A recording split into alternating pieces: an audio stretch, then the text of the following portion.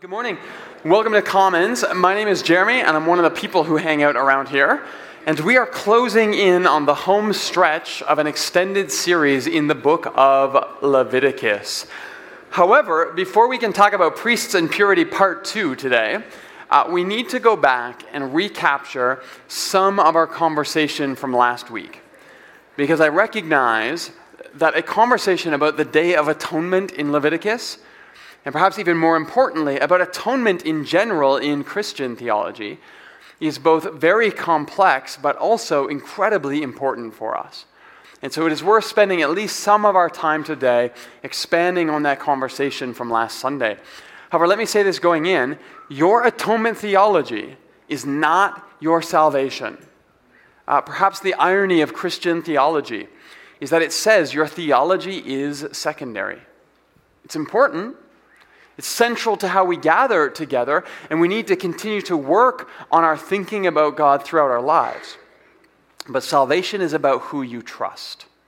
So it's not about thinking the right way. It's not even about doing the right things. It's about who you choose to trust with your life. Jesus says that the kingdom is simple enough for a child. In fact, he says that simplicity is central to the kingdom of Jesus according to God. And so historically, there have been many different ways that the church has talked about atonement, different theories and models and scaffolds that we use to make sense of this incredible idea that we can be made at one with God.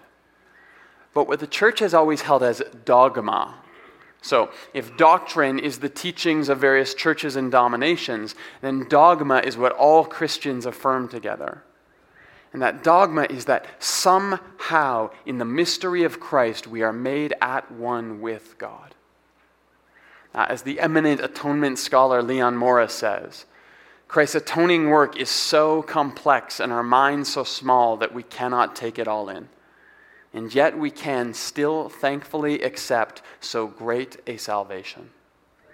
And so what's important here is that even as we talk about heavy atonement theology, we have to maintain some element of mystery in our faith. A child can probably not wrap their mind around atonement theory, but they certainly can trust that God loves them, and according to Jesus, that is enough. Now that said, I do still love theology, and I'm kind of a nerd, and atonement in particular sits at the center of our Christian theology. And so looking back at Leviticus 16, it's interesting because I think a lot of people had a general sense of the Levitical code going into this series. Sacrifices, blood, forgiveness, rinse and repeat ad nauseum.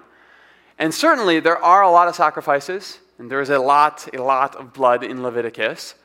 But sacrifices were simply part of how ancient cultures thought about communication with the gods.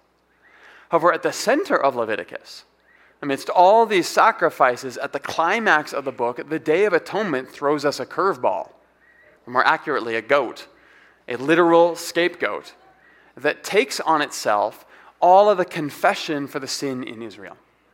And then that goat is driven out away from the community. And so when Jesus shows up, the writer of the Gospel of John immediately makes all of these connections. He says, "Behold the Lamb of God who takes away the sins of the world." And then near the end of Jesus' life, nearing his execution, the angry mob chants, "Take him away, send him away, crucify him." In these passages, the Gospel of John, the writer here is making a deep and direct connection to the scapegoat of Leviticus. Except now, it's a person. And it's God in human form who we drive away. And we push out, and we put the blame and frustration for all of our sin on. And we scapegoat Jesus, just like they did in Leviticus. But the incredible thing, the thing that changes everything, is that now Jesus returns to us. And instead of being angry, instead of being full of retribution the way that we might be if we had been treated that way, he comes and he forgives and he welcomes and he offers his grace to us. He shows us that we don't need to scapegoat anymore. not in religious rituals, but perhaps, maybe even more importantly, not in our personal interactions with each other anymore. I don't need a scapegoat. I don't need to find someone else to blame for my brokenness and my sin anymore. Because I can come directly to God. And I can name my sin, I can ask for forgiveness, and I can trust like a child that I am loved deeply and embraced by my Father. Now, this is one of the ways that we think about atonement. There are actually many different ways that the church has thought about atonement throughout our history. Jesus paid the penalty for sin. It's very common in evangelical circles. We call that penal substitution. Jesus was a ransom to buy your salvation. The Apostle Paul is very fond of that language. We call that ransom theory. Jesus' resurrection is what overturns death and makes real life, eternal life, the life of God now possible for us. We call this Christus Victor. And it's a bit of what I was hinting at last week when I talked about how resurrection is almost the 8th day of creation. It's like a new beginning of a new week where God is now recreating his world. We have a perspective that we call moral influence. This is where Jesus shows us what goodness truly looks like. And it's not that he's a good example. That's not the idea here. It's that he is the divine image who spiritually awakens us to God's truth and beauty. And then finally, sometimes we talk about Jesus as the new Adam, the one who restarts the human story. It's like he turns the computer off and back on. But this time, it's in the right foot pointed toward God. We call that recapitulation theory. The point is, all of these different theories and language and theology that we have bring something beautiful to the table. In the same way that the scapegoat at the center of Leviticus and the Day of Atonement does for us. Because at one-ment with God is too big and too beautiful to be contained by any particular language or theology. We need all of these different ways to look at it. It's a mystery, and that's part of what makes it faith. And so however you choose to speak of God, if Jesus is where you land, then that is good news. All right, we're going to pray. And then today we have some very difficult passages to make sense of. Let's pray. God, as we draw near to you this day, might we be overcome by the grace and mercy that you extend to us in Jesus. Might we begin to count the cost of this forgiveness that you have offered to us. Might we try to imagine the expansiveness of your plan and your purpose for this world. That you want to save not only me, and not only us, but your world, everything that you have poured your creative energy into. And so when we are overwhelmed or confused, when we struggle to make sense of this incredible story, would you help us and guide us by your Spirit always back to the core of your message in Jesus? Your love and grace and atoning work through Christ. Might we trust ourselves to you, like a child to a parent, knowing that we are loved. Would you continue to teach us all that this means in all of these different ways? In the strong name of the risen Christ, we pray. Amen. Okay, we find ourselves back in those purity and priesthood sections of Leviticus, which this book is famous for, at least in part because of the monotony. However, there is another reason this section is infamous. Leviticus chapter 18, verse 21, do not have sexual relations with a man as one does with a woman. That is detestable. Now, we need to talk about this because I think that we can use this to illuminate the larger point behind chapters 18 to 22. But first, let me say this. This will not be a sermon about same-sex relationships because this is not a passage about same-sex relationships. Now, what am I talking about here? Clearly, this is talking about homosexuality. And that's true in a sense. But there has been a lot of work done on the sexuality of the ancient world. And in particular, the very ancient world of ancient Semitic cultures like this one. And what we understand is that same-sex relationships just simply did not exist in the framework we understand them today. Now, same-sex encounters absolutely did happen. And this is why you get references like the passages in Leviticus. But what is being described here is absolutely not a monogamous, committed, consensual relationship between two men or two women. And so even before we can begin to talk about what this passage might mean for us today, we need to do some hard work to uncover exactly what it meant in its original setting.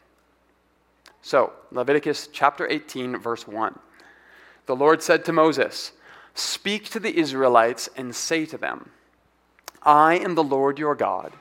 You must not do as they do in Egypt where you used to live. You must not do as they do in the land of Canaan where I am bringing you. Do not follow their practices. You must obey my laws." Now, this is where we get a list of laws that we call the morality code. So verse 6, no one is to approach any close relative to have sexual relations. Verse 7, do not dishonor your father by having sexual relations with your mother. Verse 8, do not have sexual relations with your father's wife. Now hold on here. Didn't verse 7 just say, don't sleep with your mom? Why do we need a rule saying, don't sleep with your father's wife? Well, the reason is because this is a culture that practiced polygamy. And so your father's wife does not necessarily mean your mother. If we think that we are going to take our sexual ethics directly from Leviticus, we already have a pretty big problem here. Now, I happen to believe that God has an imagination for our sexuality as human beings. And I think we can find that in the scriptures to see where God is pointing us. But we have to acknowledge that throughout the scriptures, sexual ethics are being shaped by the cultures that are hearing and interpreting God in and through their worlds. Now, God is present in the milieu, and he is shaping certain things in his grace. He is allowing other things. But I don't think any of us here would say that polygamy was ever part of God's intended imagination for human sexuality. Leviticus is simply as much a reflection of its cultural context as it was of God's heart. Polygamy devalued women. It put them at a systematic disadvantage economically. It was part of what reinforced the unjust idea that women were the property of men in these ancient cultures. And none of this is a reflection of the God that we see revealed in Jesus. This is a reflection of the brokenness we see in this ancient culture. Now, everything we read in the Bible is part of the story of God, but that does not mean that everything is an untouched image or reflection of God. God is revealed in the totality of Scripture, but God is revealed only perfectly as the story comes together and reaches its culmination in Jesus. All through the Scriptures, we are getting these glimpses of God. As Paul says, it's like looking through a glass darkly, 1 Corinthians 13. In Jesus, however, he says, the fullness of God actually dwells, Colossians 2. And so what we are reading in the purity code of Leviticus is not a perfect sexual ethic. It is not a sexual ethic that God would want to see us adopt in our world today. It is a fleeting glimpse of something that would unfold throughout history. So, verse 9 says, don't sleep with your sister. Verse 10 says, don't sleep with your grandchildren. Verse 11 says, do not have sexual relations with the daughter of your father's wife born to your father, and I don't even know what that means. But if we keep going through all of these various prohibitions, we eventually get down to verse 21. I'm going to read a few verses here for context. It says, do not give any of your children to be sacrificed to Molech, For you must not profane the name of your Lord God. I am your Lord. Do not have sexual relations with a man as one does with a woman. That is detestable. Do not have sexual relations with an animal and defile yourself with it. A woman must not present herself to an animal to have sexual relations. That is a perversion. Do not defile yourselves in any of these ways, because this is how the nations I am going to drive out before you became defiled. Now, you can see here, there's a bit of a strange shift that happens in verse 21. The stage was set back in verse 1, right? You must not do as they do in Egypt, where you used to live. You must not do as they do in the land of Canaan, where I am bringing you. But what follows in chapter 18 are two separate but related sections. And the first is a list of forbidden sexual encounters, largely focusing on intra-family relations.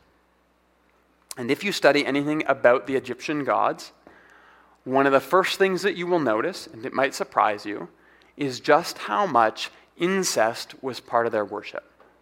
Now, the stories of the Egyptian gods are a notoriously convoluted mess. But one quick example here. The gods Isis and Osiris, you may have heard of them. They have a son together named Horus. Horus later gets associated with the sun god Amun-Ra, who you might remember from the Mummy movies. Well, Isis and Osiris are actually brother and sister. But their parents, the lesser-known Geb and Nut, and yes, those really were their names, Geb and Nut are also siblings. And so that's the culture that the Israelites are coming out of immediately as the book of Leviticus starts. An Egyptian culture that is fascinated with all of these incestuous relationships between their gods. And Yahweh says, don't be like that. It's not good. It's not healthy. I don't want that to be your model. I want something different for you. But what's interesting is that in the introduction, God mentions the Egyptians and the Canaanite cultures. And as far as we can tell, this incestuous model was far less prevalent in Canaanite cultic religions. And so we get this strange shift in verse 21, where a long list of forbidden sexual encounters, all of a sudden the text now says, do not give your children to be sacrificed to Molech. And so we might ask, well, what is a Molech? And why is that here? Well, this is a reference to Canaanite religion. 2 weeks ago, I talked about the various explanations for why God may have banned pork in Israel. And I gave you a couple of the major theories. But one of the ones I left out for time, and because I knew we could get to it today, was the idea that the banned animals in Israel may have had something to do with ceremonial functions in other religious cults. For pigs, that might make some sense. Now, it's going to be hard to see here, but in Spain, there was a crematorium that was uncovered, and it went back to the Punic Phoenician peoples. So that's about as early as 1500 BCE. Which, by the way, is where a lot of people want to date the Exodus. But on the walls of this ancient room, religious scenes had been carved. This is an image of some of that relief artwork. And what you can see here is a god. Potentially even the god Molech, who's specifically mentioned in Leviticus, although that identity is debated by archaeologists. I'll circle him here so you can see him a bit easier. And what he is doing is he's accepting a sacrifice. Now, if you notice, upside down on the table in front of him, there is a pig that has already been killed. So it's possible that this is part of why pigs were banned in Israel. They had this association with these cultic practices in Canaan. But the key here, I know it's a bit hard to see, so I'll highlight it. This is actually a child in a basket. It's the head and the feet that are sticking up out of this. I'll give you an inset here so it's a little easier to see. But this is an image depicting, celebrating even, the child sacrifices that were part of these ancient Canaanite cults. Now the thing is, we know that both homosexuality and bestiality were also part of these cultic practices. Deuteronomy 23:17 says that no Israelite man or woman is to become a shrine prostitute. You must not bring the earnings of a female prostitute or a male prostitute into the house of the Lord your God. Now that is specifically talking about Canaanite shrines. These practices weren't happening in the nation of Israel. The Israelites were getting caught up in these practices. But when it says the earnings of a male prostitute, what it actually says in Hebrew is the earnings of a dog. And that is very specifically a reference to male prostitutes who slept with men. The reason being, again, we are talking about a very ancient culture, but women were considered lesser than men. They were property. And so as a man, if you allowed another man to pay you for sex, it's like you had degraded yourself to the level of property, even to the level of a woman. I know that's offensive, but this is how ancient cultures thought. When it comes to bestiality, we have references to the Canaanite god Baal in the Old Testament. The story of Baal, or Baal, is that he is the Canaanite storm god who came down and had sex with a cow in order to escape the heavens. And so this trio of references, child sacrifices, men who sleep with men, and bestiality, these are references to participation in Canaanite worship practices. I'll quote the scholar John Hartley here, who, by the way, is a very conservative scholar who actually lands in a very conservative position when it comes to homosexuality. But about this passage in Leviticus, what he says is, these ritualistic uses show that these laws were designed to fulfill the exhortation against following the practices of the Egyptians and the Canaanites. That's what's going on here. Now, what does that mean in terms of modern-day consensual monogamous same-sex relationships? Well, not much.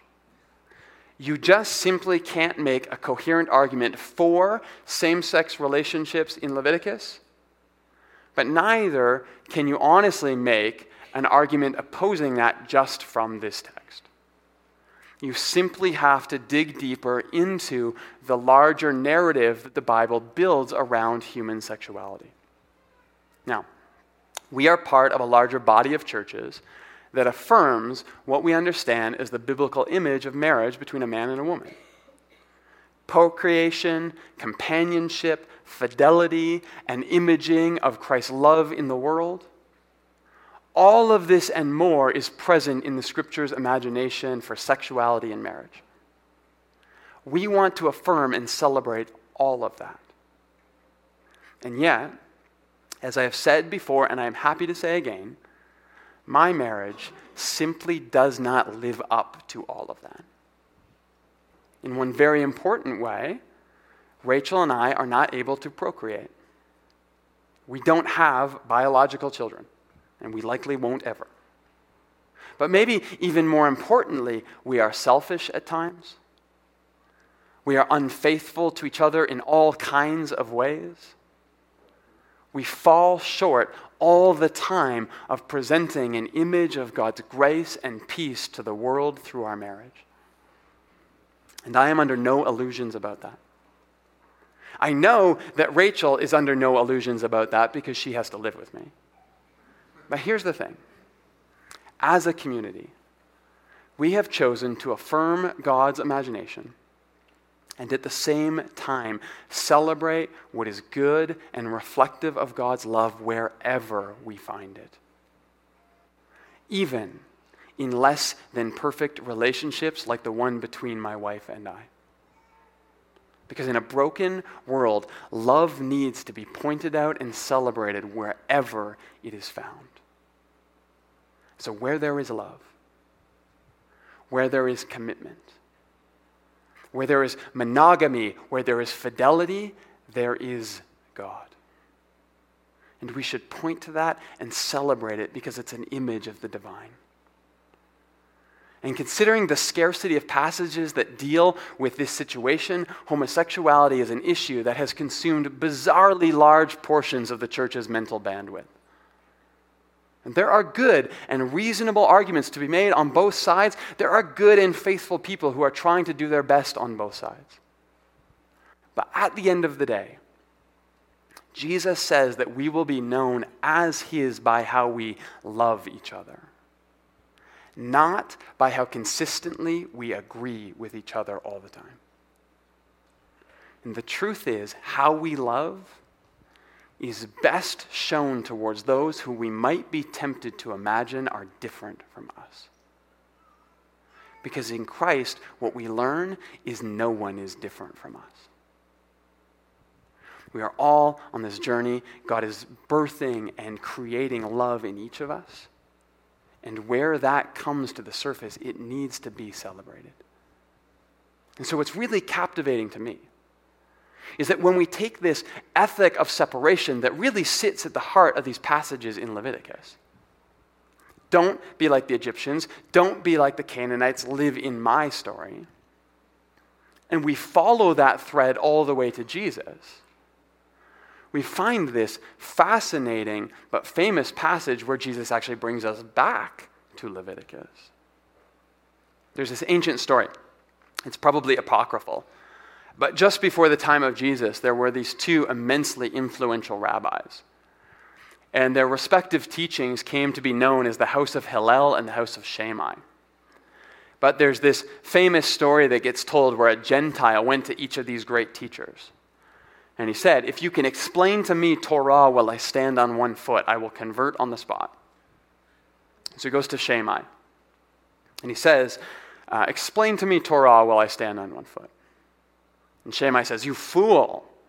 Not one word can be dropped from Torah. The 613 rules must be learned and followed exactly to the letter. And he chased him off his doorstep.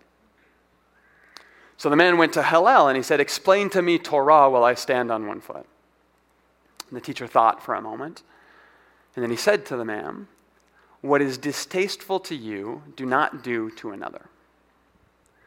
And the story goes that the man converted and followed Hillel from that day forward.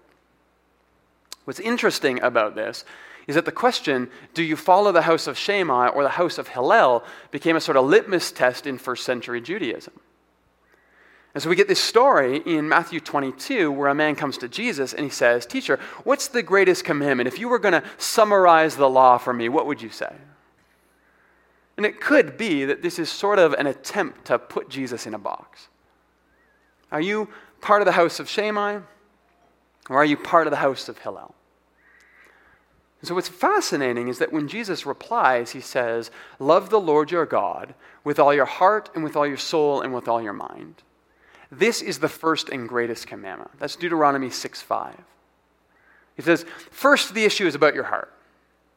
So doing the right things is always going to be secondary to doing them out of the right type of love. But then he says, the second is like it, love your neighbor as yourself. That's Leviticus 19:18. All the law and the prophets hang on these two commandments, Jesus says. And so in one sense, Jesus is clearly aligning himself with Hillel here, right? Torah, the law, can be condensed. There's a spirit behind it that's more important. Rules must always give way to relationship. But what's different between Hillel and Jesus in this comparison? Hillel says, what is distasteful to you, do not do to another. Jesus says, love your neighbor as yourself. You see, Hillel looks at this long list of Levitical laws. And he reads, don't do this, don't do this, don't do this. And it's almost like he can see, like he can sense that there's something deeper behind it, that God is somewhere embedded in that code. But what he takes away from it is this: God doesn't want you to be a bad person. And there's truth to that, right? Of course there is. But when Jesus comes, and Jesus looks back, when God himself interprets the law for us, what he sees in Leviticus is not prohibition. What he sees is a mission to actually love the world. You can't follow God by not sinning. It doesn't work that way. You can only ever follow God by living and loving and allowing him to transform you as you move through his world. So you are meant to be different. That's what Leviticus got right. And you are meant to be a light in this world. That's what Leviticus was shooting for. You are meant to inspire and motivate and help people remember the God that they have forgotten. Because God has brought you somewhere. And God is taking you somewhere new. But the way that you get there, according to Jesus, will not be through what you avoid. It will be through surprising acts of love directed toward people you never imagined you would find yourself caring about. Those who did not seem to be your neighbor at first glance. And when you learn to love them, you will find yourself on the path toward God. And so as you reflect on the Levitical code today, may you hear these ancient words now filtered and interpreted and fulfilled in Jesus. For I am the Lord your God.